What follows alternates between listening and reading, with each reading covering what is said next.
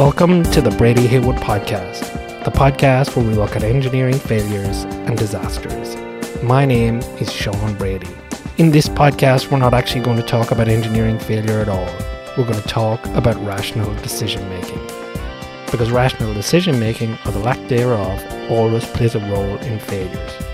And when we talk about rational decision making, it's sometimes really helpful to leave our profession and look at other professions to learn the lessons from them. And in this case, we turn to medicine and the accurate diagnosis of heart attacks.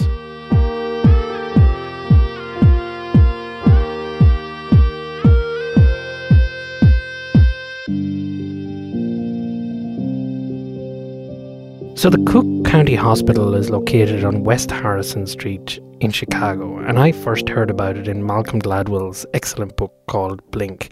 Now, this was the place where the first blood bank was opened, and its trauma centre became famous for the treatment of gunshot wounds because of Chicago's gang violence problem. Then, in the mid-90s, a man by the name of Brendan Riley became chairman in the hospital's Department of Medicine. Now, the hospital he was taking over was simply crazy. This was the last resort for people with no health insurance and was the city's principal public hospital.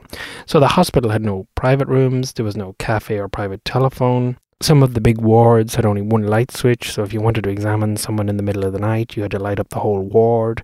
There was no air conditioning, so they had these big fans that just drummed out noise all day. People could bring in their own TVs and radios, and the noise of that blaring just added to the overall noise.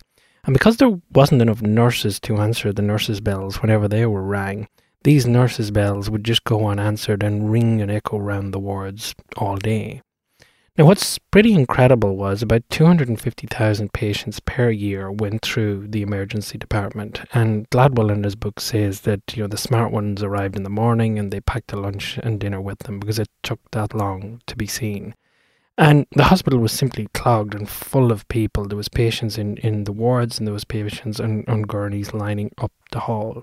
Now, if this sounds in any way familiar, and it may, depending on whether or not you're around my age, it's because this hospital was the inspiration for the TV series ER, and of course this was the series that launched a then little-known actor by the name of George Clooney.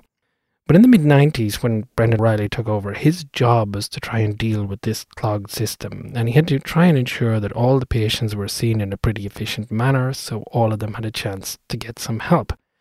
And the problem was huge trying to move this number of people through the emergency department. They had to develop systems for dealing with asthma patients. They had to develop systems for dealing with the homeless. But one of the biggest issues they had to deal with was heart attacks. So every day a significant number of people would turn up in emergency and they would say they were worried they were having a heart attack. And the number was about 30 people a day.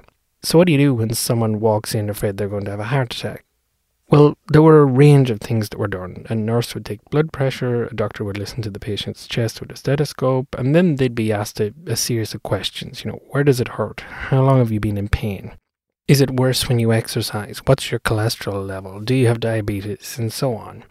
Then out would come the electrocardiogram, and this would be attached to the patient, and this device should provide more information on whether or not the patient was having a heart attack. The problem was this device was far from perfect, and it sometimes gave contradictory results. In fact, the only way to really get an accurate indication of whether someone was at risk of a heart attack in the short term was to do a range of tests that took hours, which of course you couldn't do in the emergency department in Cook County because there was literally a line of people behind that patient requiring attention. So this forced doctors to, when they saw these patients, to have to make a decision. So what they'd do is they'd take the information from the electrocardiogram and they'd put it together with all the other information they'd get, and they'd essentially make a very educated estimate about what needed to be done with this patient. At two extremes, one they had to go into intensive care, the other they'd be sent home. The problem was this wasn't an easy decision to make, and it certainly wasn't a clear-cut decision. So to avoid making this sort of error, doctors were essentially being conservative in admitting patients. And just to give you an idea of how big an issue that was, Gladwell estimates in his book that nowadays in American hospitals, about 10% of people admitted with risk of heart attack actually have one. So that's 90% of people who go home okay. Now, this was a huge problem for Brendan Riley in Cook County Hospital because he had so many people to deal with, and if he admitted people who weren't at risk of having a heart attack, he was actually taking up valuable resources for people who could be having heart attacks or people who got other issues. So what was he going to do? Well, the first thing Riley did was he wanted to work out how accurate the doctor's assessments actually were.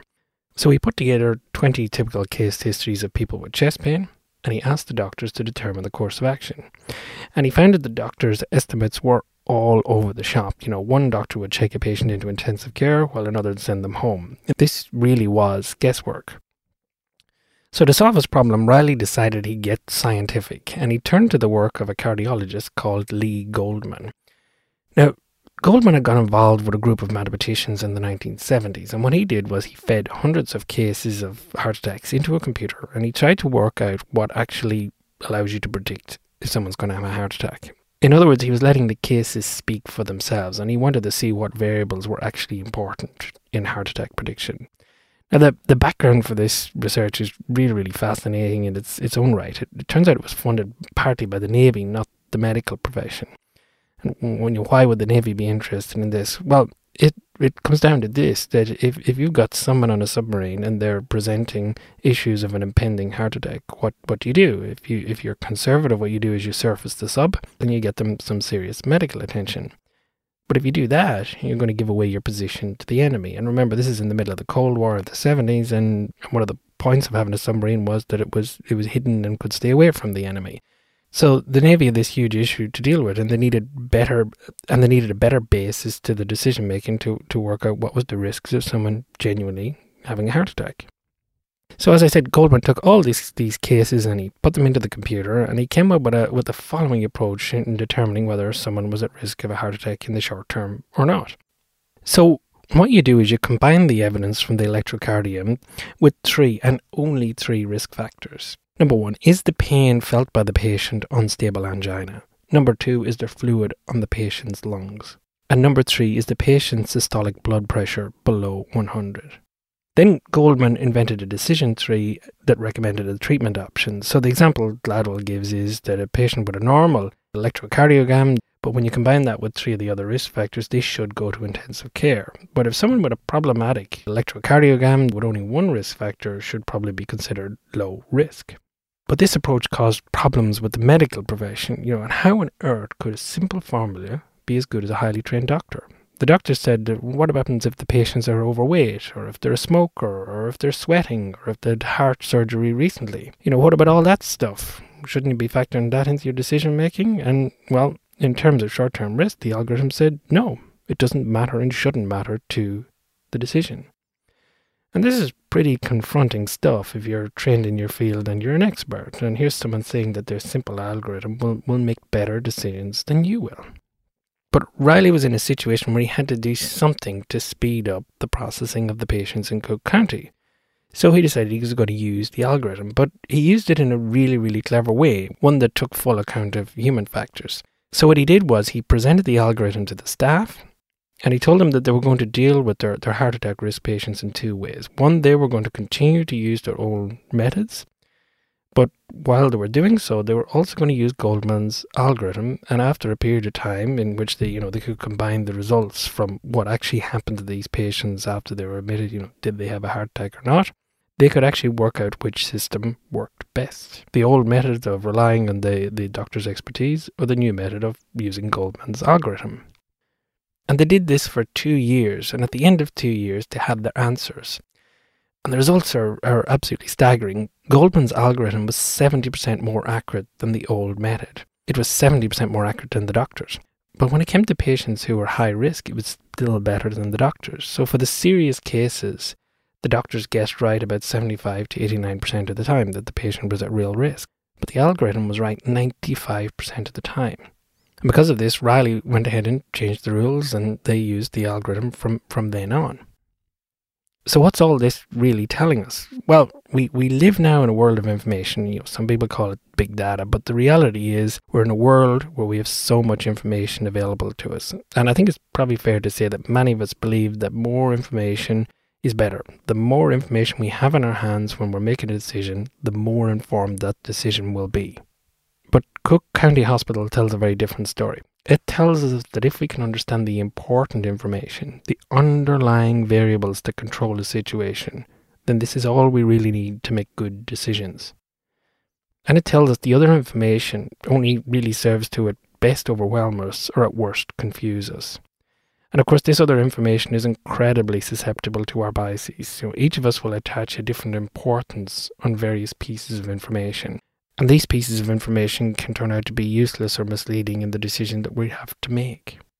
Of course, and this is really a key point, Riley was only able to use the algorithm because Goldman in the 70s had done the heavy lifting. He had figured out in an evidence-based way what variables actually mattered in the decision. And this information made everything possible. So we can't simplify for simplification's sake. We need to simplify from a position of fundamental understanding.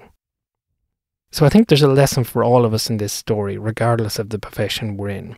All of us are now being swamped with information. We have better computer programs, we have access to sophisticated databases to find information, and in engineering we have access to more and more detailed design information and standards.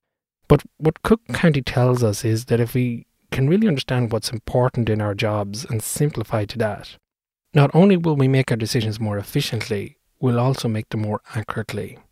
But if we're to do this with some part of our day-to-day job, we'll need to overcome our biggest hurdle, which is the same issue the doctors faced.